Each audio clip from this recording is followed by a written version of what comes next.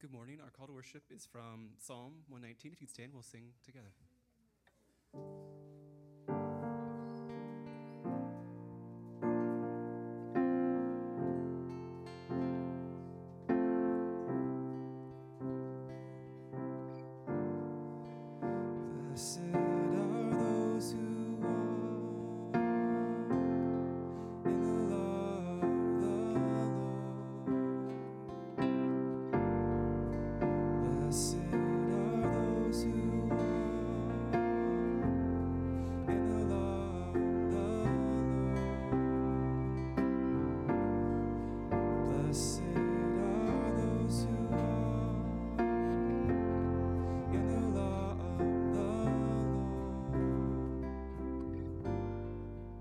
Blessed are those whose way is blameless, who walk in the law of the Lord.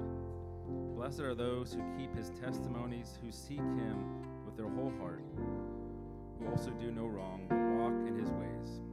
You have commanded your precepts to be kept diligently. Blessed are those who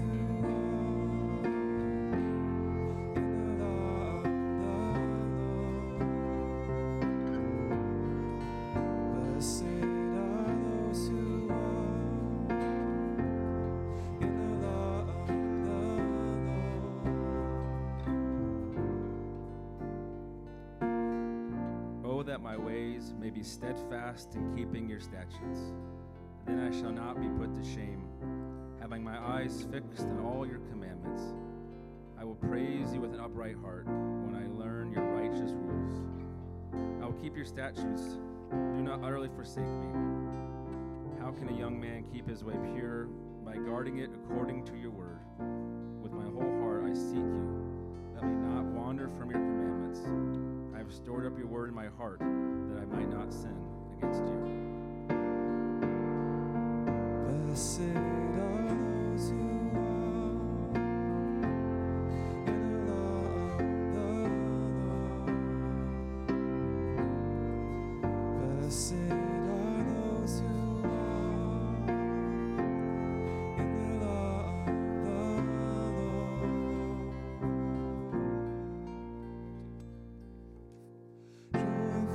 Joyful, we adore thee, God of glory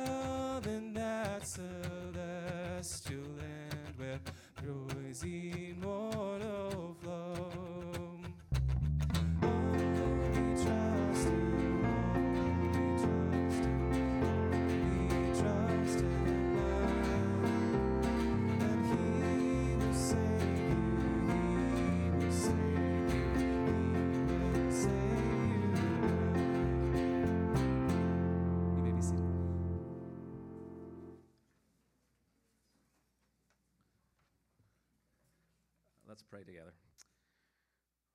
Lord, we give you thanks and acknowledge that you are the one who has called us to gather as your people in your presence.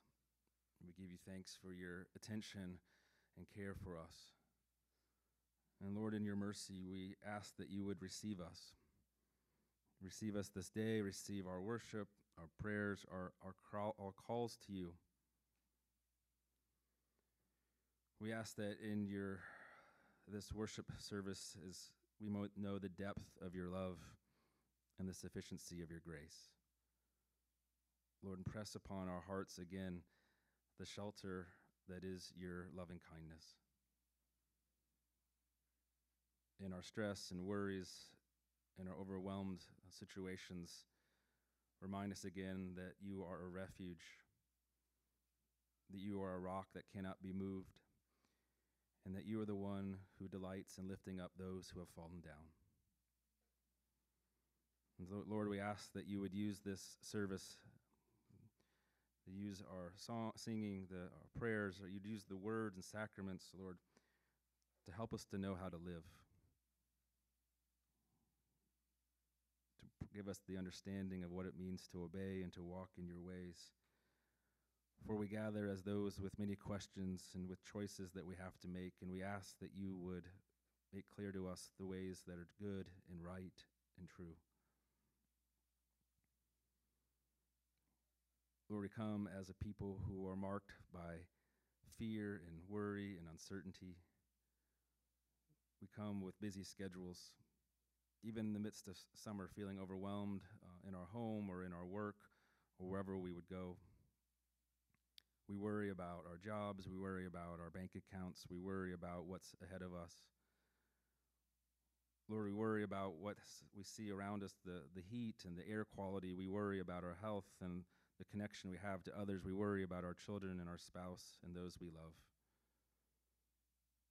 And so we ask as we face these concerns that your Spirit would be with us and that you'd help us to navigate this life with your word being a light unto our path, a lamp for our feet. That your good and true word would make clear to us what is right, that we might not get lost in the weeds of life, but may find the path of life. We ask this by your grace, that you would care for us and meet us in the midst of all that we are experiencing, that we may know your love and walk in your ways. We ask this in Jesus' name. Amen. At this time, children who are going to go to children's worship can make their way to the back and get down the hallway and meet Melinda there that will take them to their class.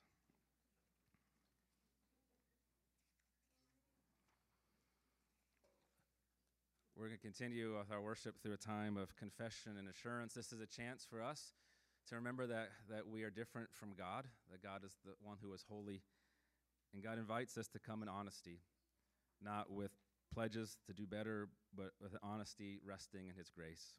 So we'll do this together through our responsive reading and song, and have a time of personal confession as well. I invite you to join with me. Lord, we gather as your covenant people, and we seek to hear your word and know your will for our lives. Put on then, as God's chosen ones, holy and beloved, compassionate hearts, kindness, humility, meekness, and patience, bearing with one another, and if one has a complaint against another, forgiving each other, as the Lord has forgiven you, so you also must forgive. And above all these, put on love, which binds everything together in perfect harmony.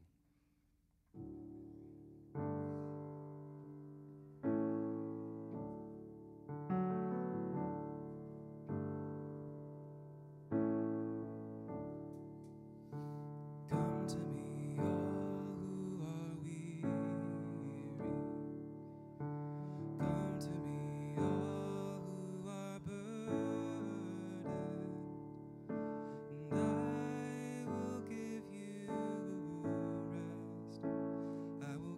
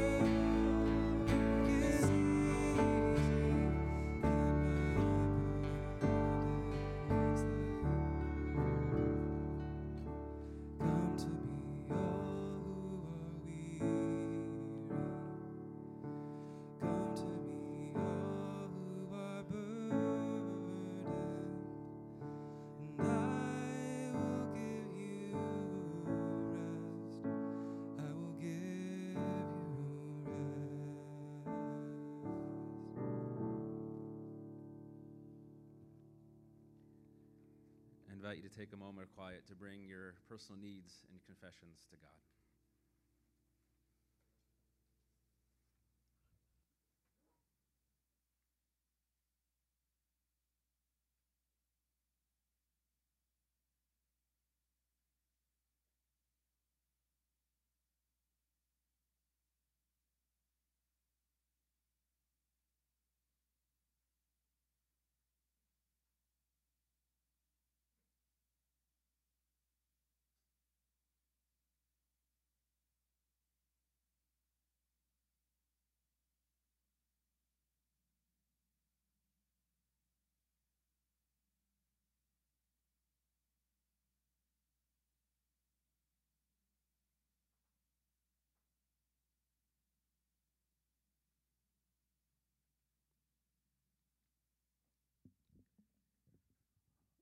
Lord, we give you thanks that you hear our prayers. You hear the cries that we speak aloud, but you also hear the cries of our hearts. And we thank you in your wonder that you see all of our needs, but do not turn away, but you draw near to us with your grace that is greater than our sin, and the promise that in Christ we belong to you. We give you thanks. In Jesus' name we pray. Amen. I invite you to stand. Having confessed our sins, it's good to hear words of assurance. These come from 1 John 4. I invite that we can read these together. In this is love, not that we have loved God, but that he loved us and sent his Son to be the propitiation for our sins. Whoever confesses that Jesus is the Son of God, God abides in them, and they in God. Amen. Well, as Christ has welcomed us in his grace, let's turn to each other and welcome each other in the name of Christ.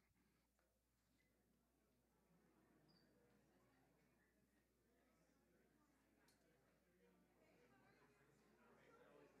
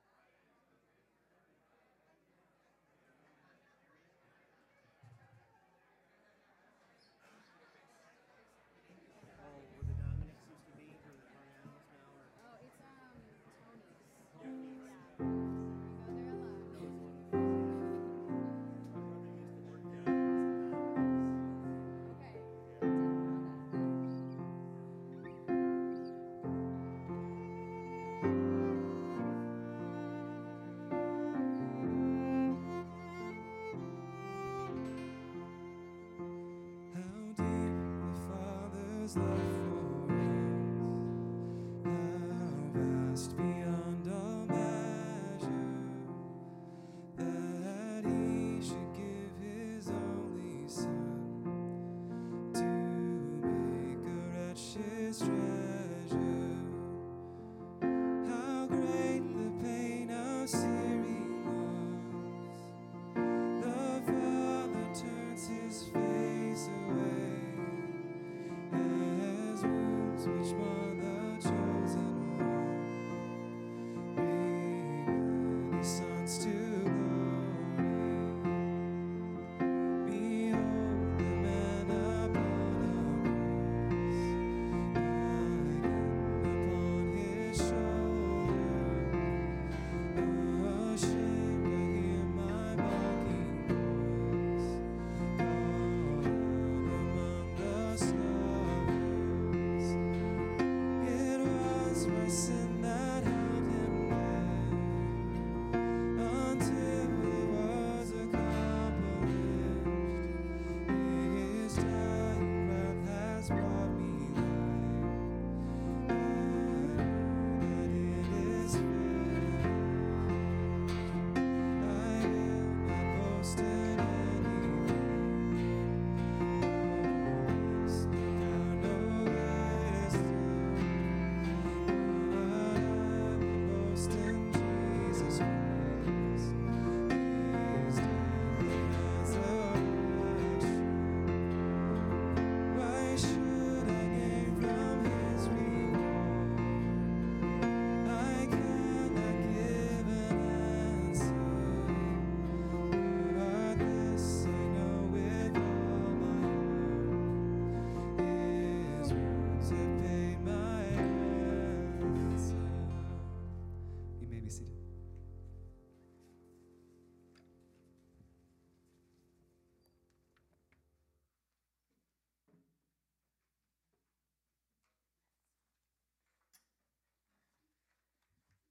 New Testament, oop, get this a little lower. All right. The New Testament lesson is from Acts 2, verses 42 through 47.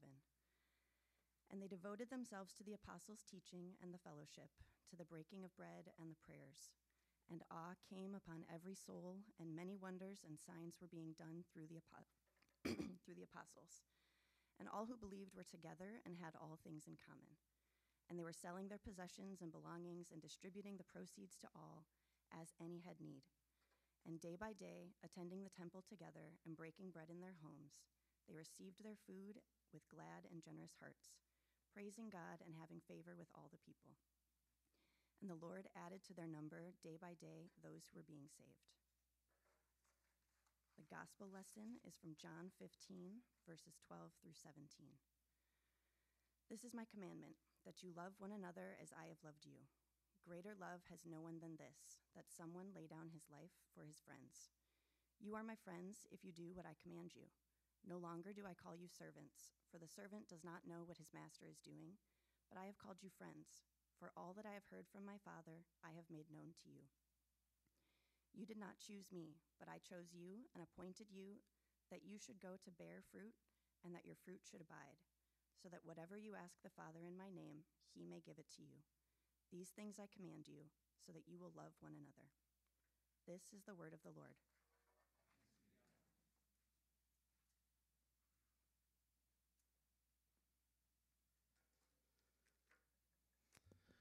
Well, good morning. Thank you, Carolyn, for reading God's word for us.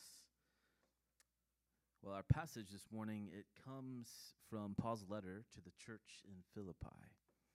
And one of the many notable things about this letter is that Paul, he's writing this epistle from prison in a time of uncertainty. Uncertainty about his future and whether God will grant him the opportunity to continue his work. I mean, the atmosphere around Paul is difficult and taxing, and yet Paul's response is disarming. I mean, his letter is bright and reflective and vulnerable. I mean, you almost get this sense, this impression that Paul is freed up. He's free despite being in chains. He seems mature and purposed. I mean, you may even wonder, how did he get this way? How is he writing in this particular way? I mean, Paul is all too eager to talk about how his present circumstances, as difficult and painful as they may be, how they move him into the story of Jesus. And for him, Jesus' suffering and hardship and his hardship and suffering are completely connected. That it is clear that that lived in union with Christ, it's transforming him, it's freeing him up and making him whole. And Philippians is also a book that captures well the longings that we are experiencing. Paul longs to see his friends, and he is not able to do that. He longs to see these people that he has a deep affection towards, and we can feel the anguish around that distance, around the separation between them. We can even hear the painful uncertainty in his voice because he doesn't know when he'll see them again. Paul has this beautiful mission partnership with the church at Philippi. And part of this partnership, it includes practical support. They help provide for Paul while he was in prison. And this partnership is embodied for Paul in his friendship with a man named Epaphroditus. And you see the church in Philippi, they sent Epaphroditus to support him, to help him. And Paul is not shy. He's not shy about his feelings for this friend. His warm feelings capture well the intentional bonds established, even across distance and isolation. And I'll say one more thing about this book, is that at the heart of it is that it is a book that grabs a hold of joy. It's overwhelmingly present in this letter. And what is important for us is that it doesn't do so in some cheap way, in some manufactured veneer of happiness or self-talk. No, Paul's joy is full-bodied. It's it's sturdy. It's unmoved by the circumstances that he finds himself in. I mean, his joy is really refined. It has been places. It has seen some things. You see, Paul's joy, he knows the constant ache of loneliness that can tangle us up in depression, in detachment, in the anxious worry that we all hold. Paul's joy knows that anxious heart that beats with fear, the concerns of not having enough, or that longing for security. And Paul's joy, he knows what it's like to pass through illness, his own illness and that of his friend. And Paul's joy takes the long way around, through the loneliness, through the anxiety, through the illness and death, and is made strong and sturdy in his union with Christ. He knows that he shares all of this with Jesus, and he knows he shares all of this with his friends in Philippi, and he shares this joy with us too.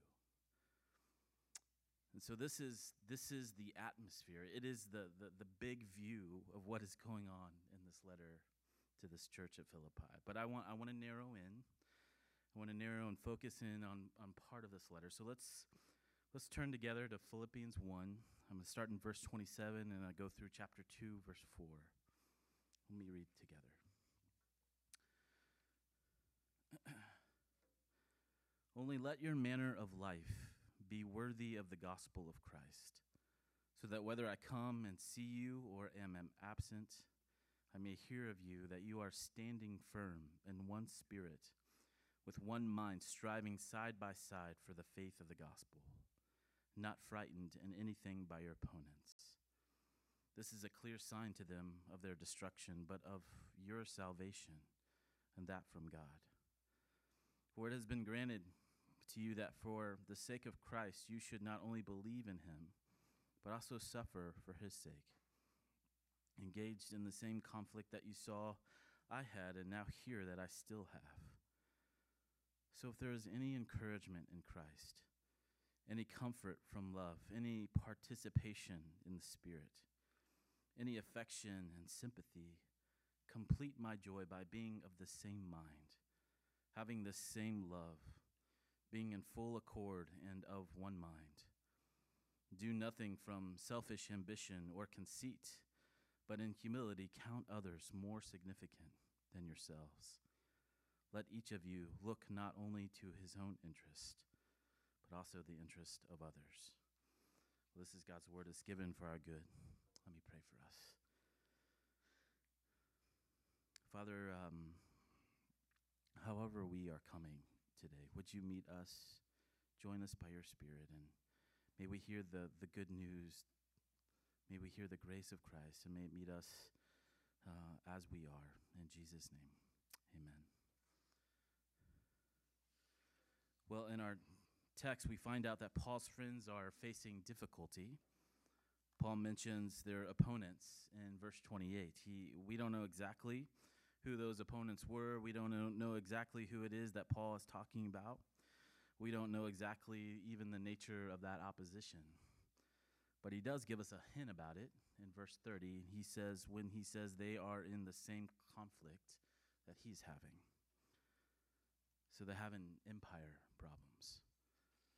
And of course, the Christian faith, when it is lived out fully, when it is lived out in a full red-blooded way, it has always been unsettling to the status quo. I mean, when Christianity is fully lived out and embodied in this world, I mean, some people find it unbearably beautiful and compelling. And some people, many people, especially those who are in power, find Christianity to be deeply threatening. The powers that be can make your life, and they often did, make his life hard. So Paul's friends are hungry for a good that they are finding it hard to get at. They're being opposed. And so here are Paul's first words to his friends in that place. He says, only let your manner of life be worthy of the gospel of Christ. I mean, Paul is saying to them, live like Jesus told us to live. Now, this is not how Paul usually talks about our way to live. It's not how he usually talks about ethical behavior. I mean, the metaphor he normally uses for that is walking. It is a beautiful metaphor, but the one he uses here is a really, really different one. It is a word that was used in the wider culture to mean following through on your obligations as a citizen. Some of your Bibles may even have a footnote explaining that that is what that word means. And I think Paul, he chooses this word really carefully, right? Philippi is this Roman colony, and the people he is writing to are Roman citizens. And I don't doubt for a moment that they had heard for most of their lives about all the rights and obligations of that citizenship. So Paul uses a word that carried deep meaning for them. He uses this incredibly evocative word. But he isn't evoking their allegiance to the empire or to Rome. He is evoking citizenship in the kingdom of Jesus. He's reminding them, perhaps in the face of this opposition, that their highest allegiance is to Jesus, who is the world's true king.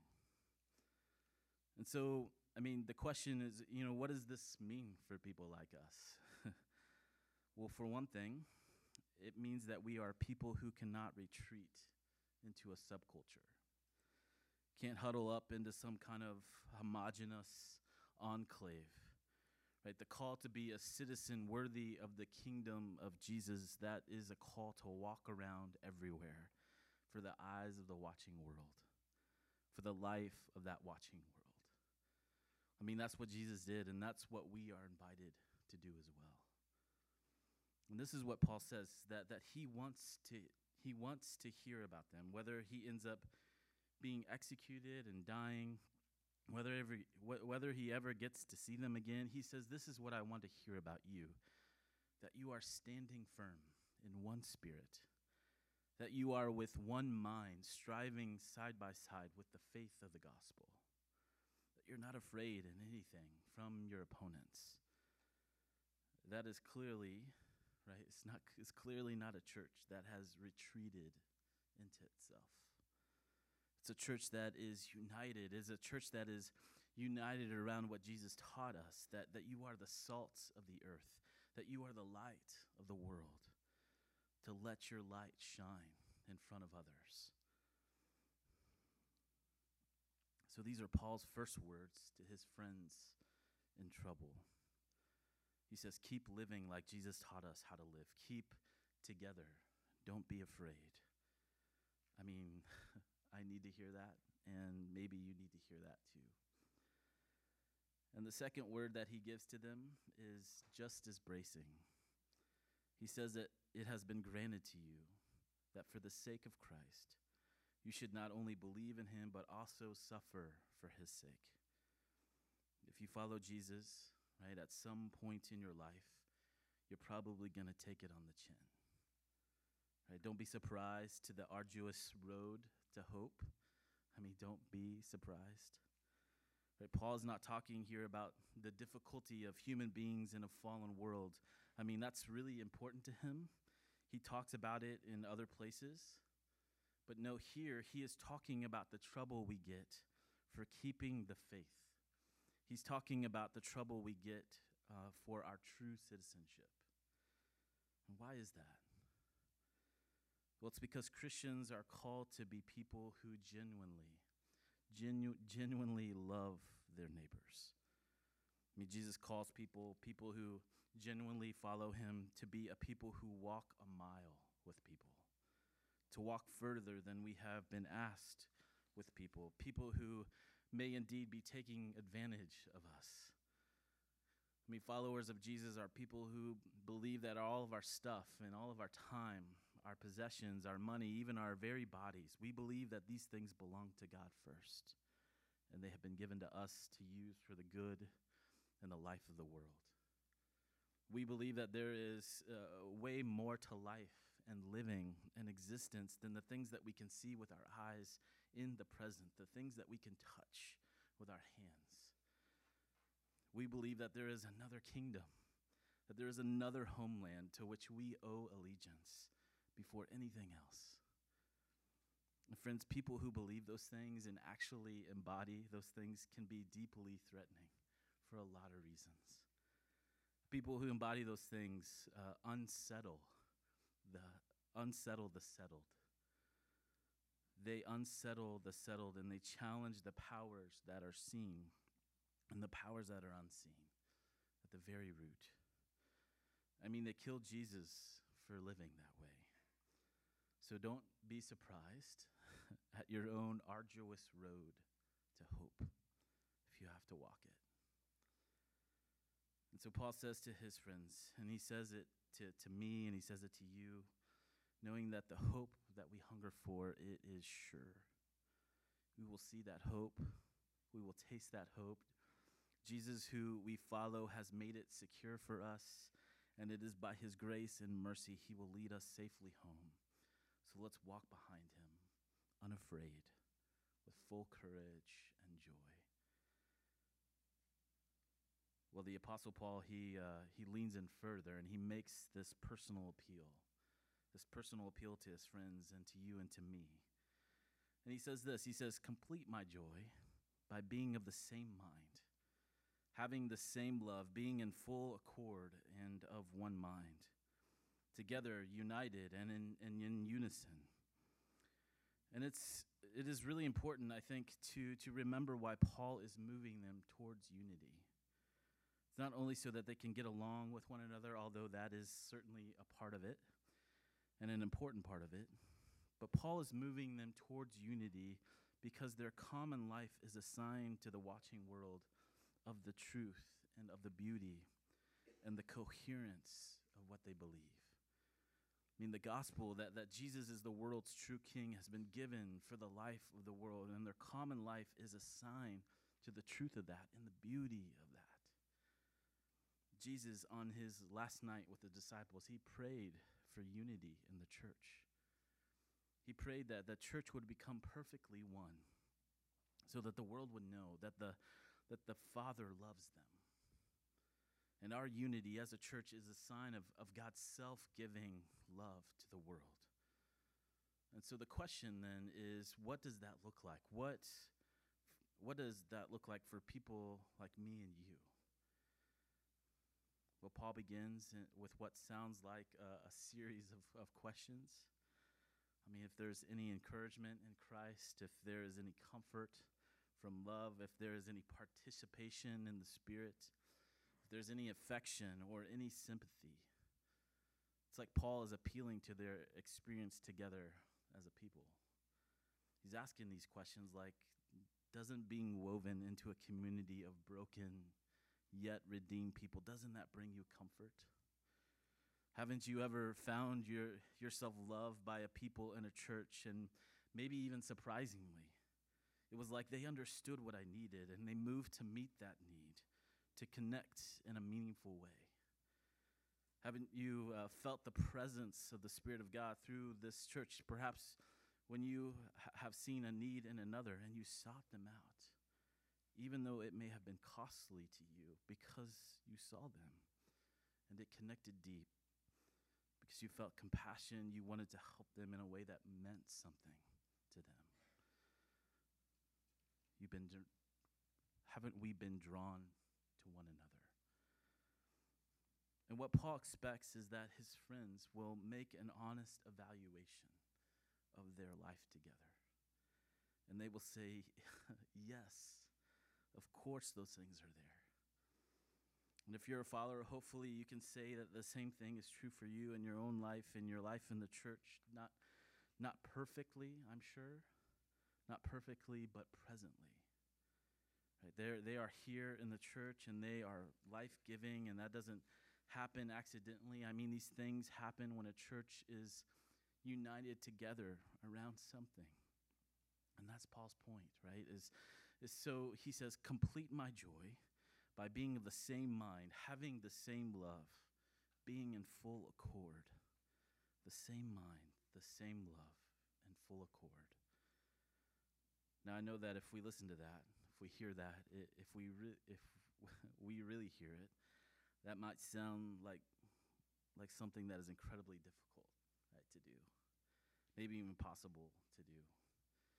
I mean, we are a people, we are a church with all kinds of different opinions and preferences.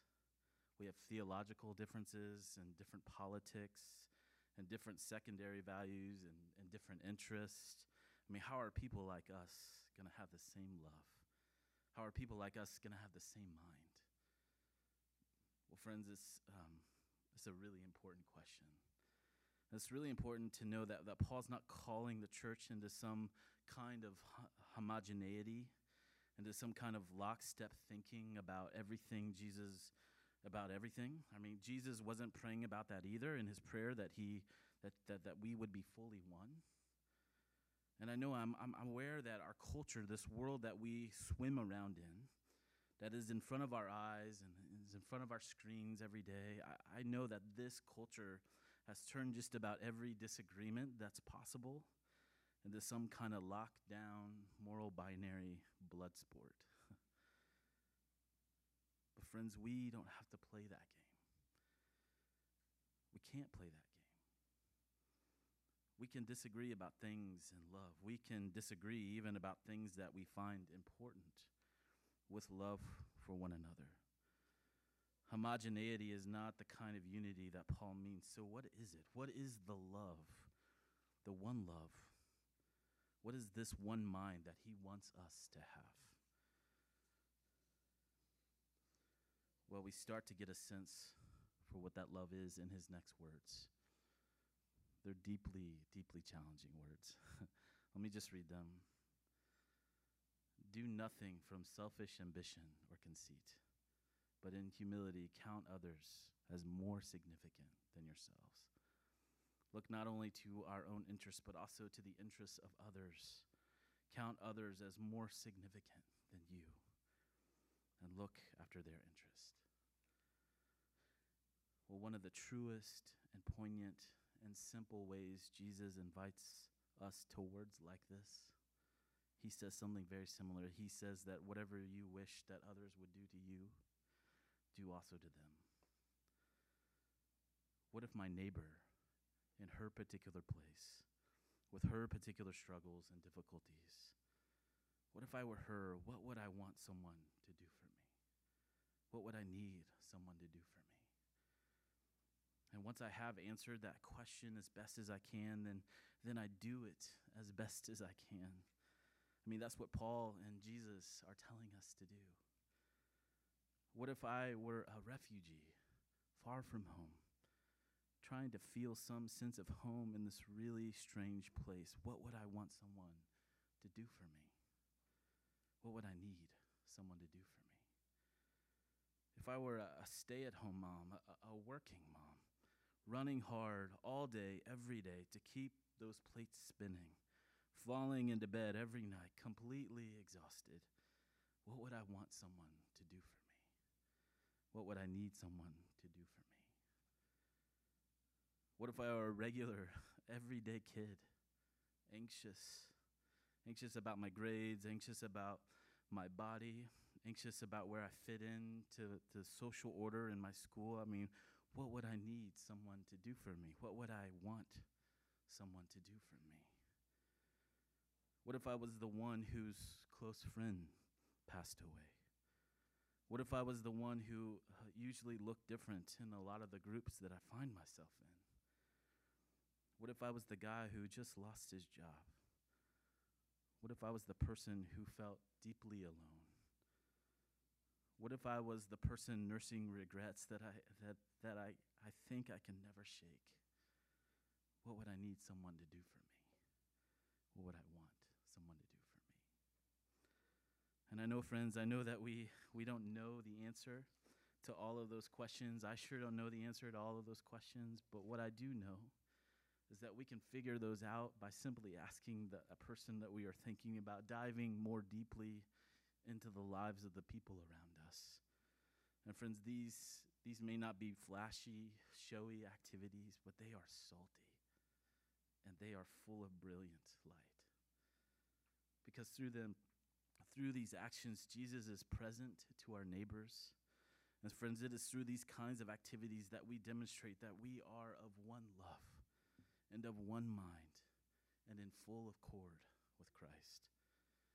We apply wisdom to these situations. We apply questions to seek understanding.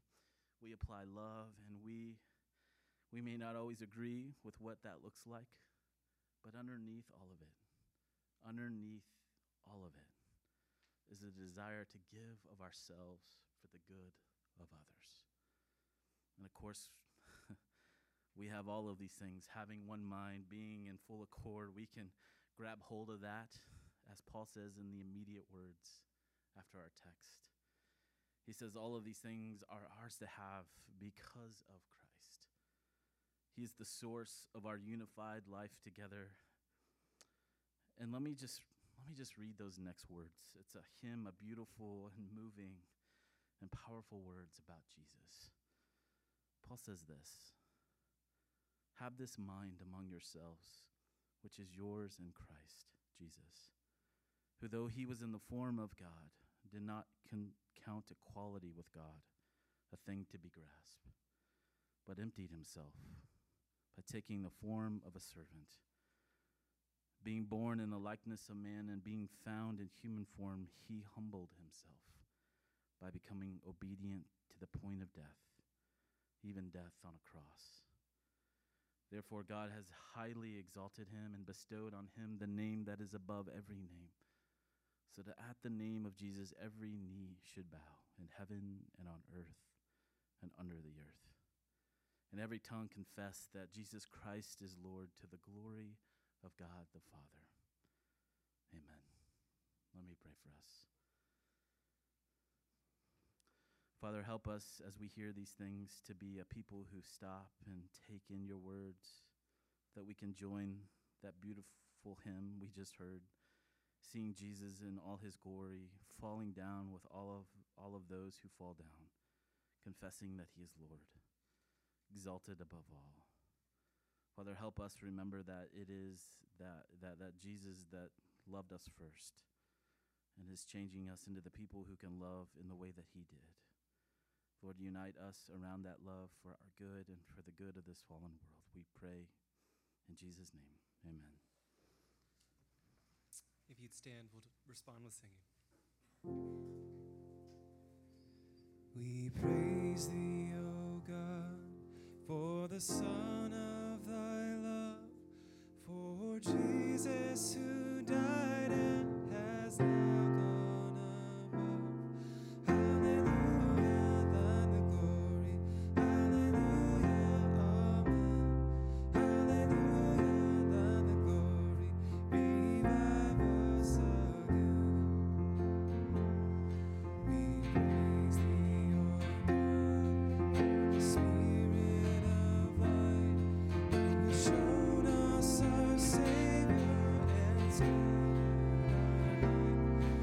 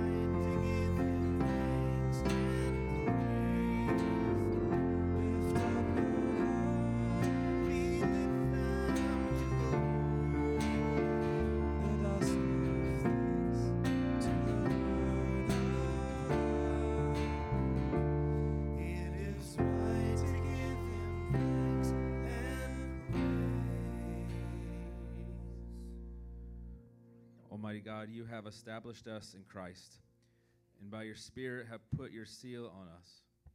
We rest in your faithfulness as we join with your people on earth and all the company of heaven in the unending hymn.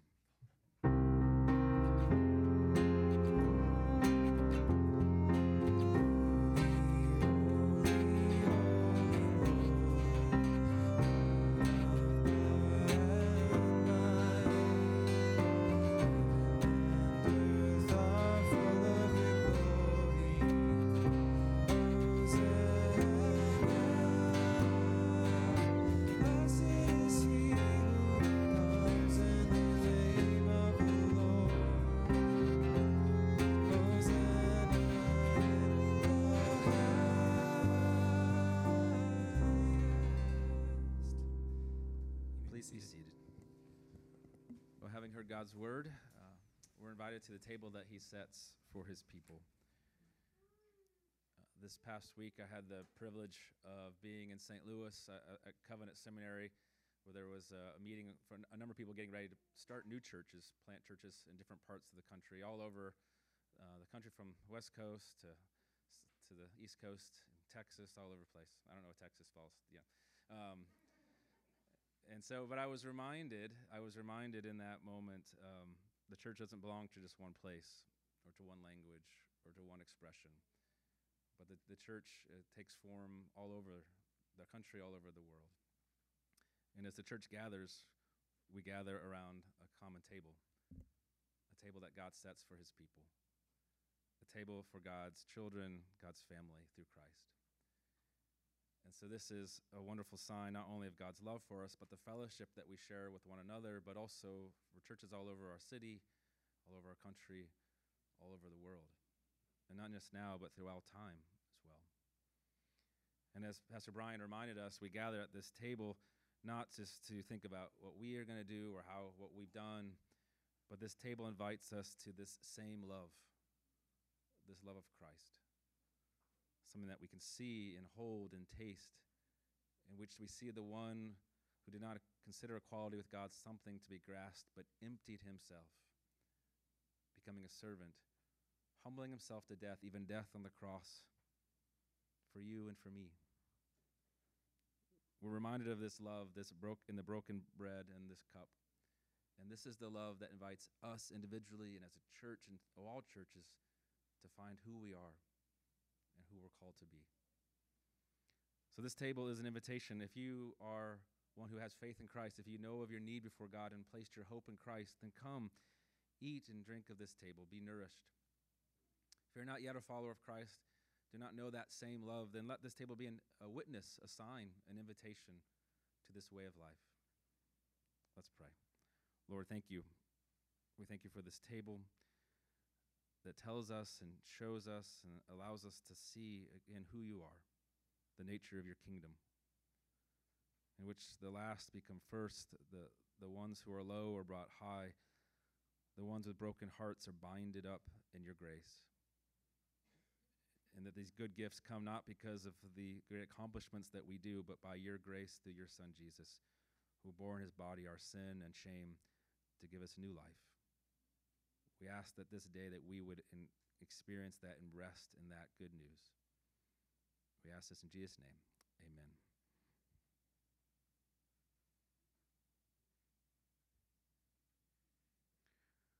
On the night that he was betrayed, after giving thanks, Jesus took the bread and broke it, saying, "This is my body, given for you. Do this in remembrance of me." In the same way, after supper, Jesus took the cup, saying, "This cup is a new covenant in my blood. Whenever we drink it, we do so in remembrance of me. For often we eat this bread and drink this cup, we proclaim the Lord's death until he comes again." If you're taking communion today, I invite you to come down the center aisle and you can receive the bread and the cup at the table.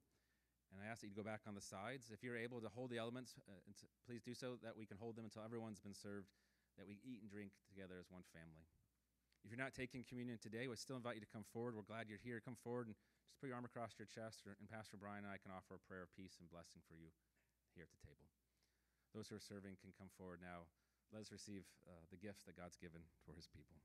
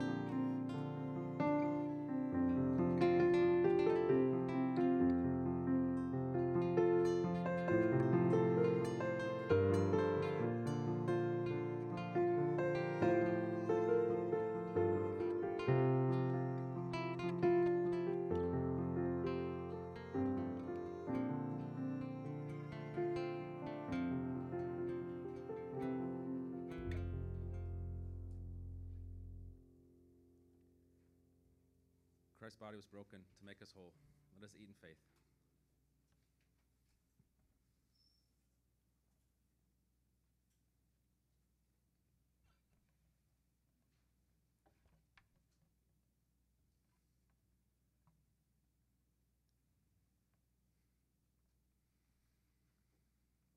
And Christ's blood was shed to cover all of our sins. Let us drink in faith.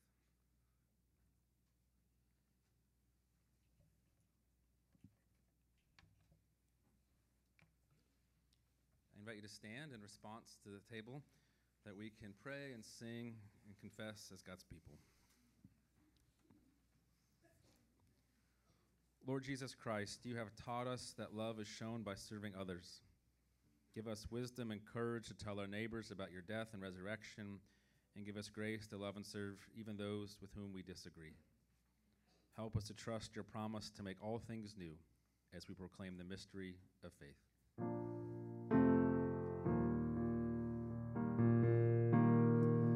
Christ has died, Christ is risen, Christ will come again. Christ has died, Christ is risen, Christ will come again.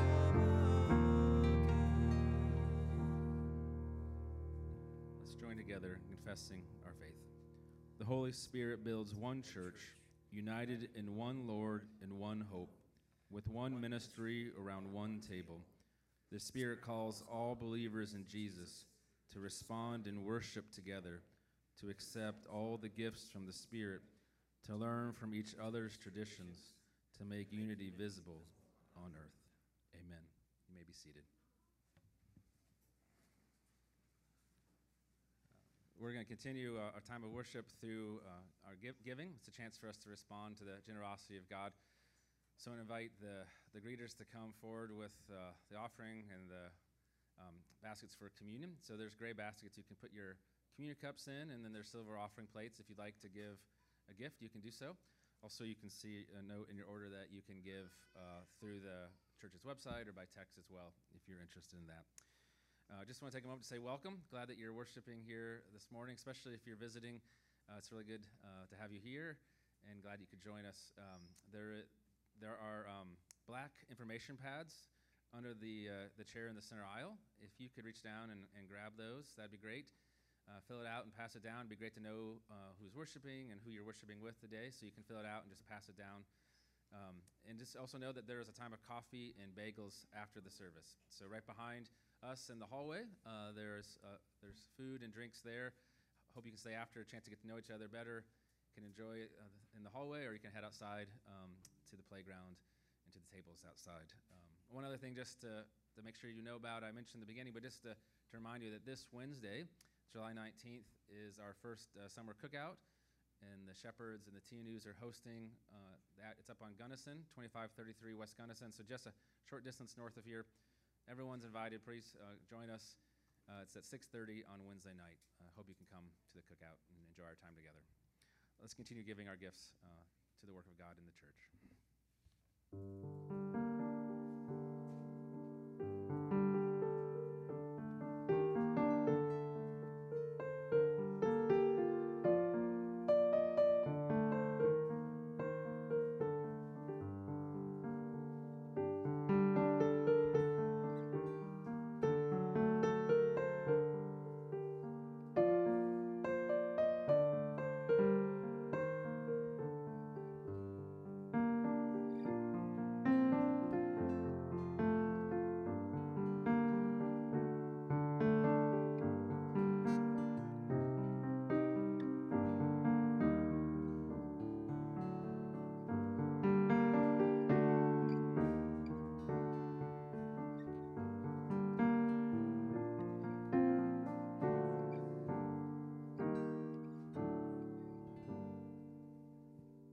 Please rise for the singing of the doxology.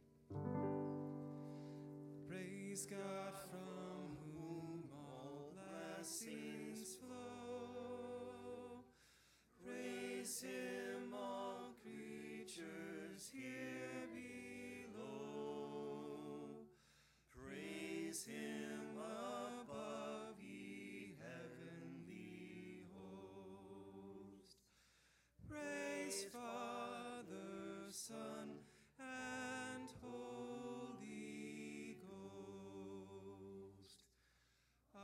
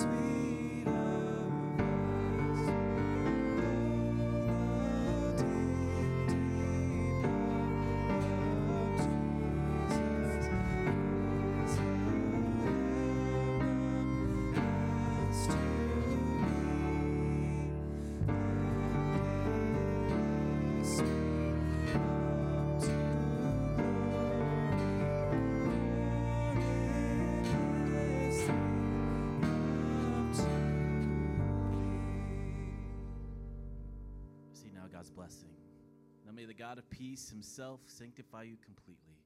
May your whole spirit and soul and body be kept blameless at the coming of our Lord Jesus Christ. He who calls you is faithful. He will surely do it. Amen. Go in peace.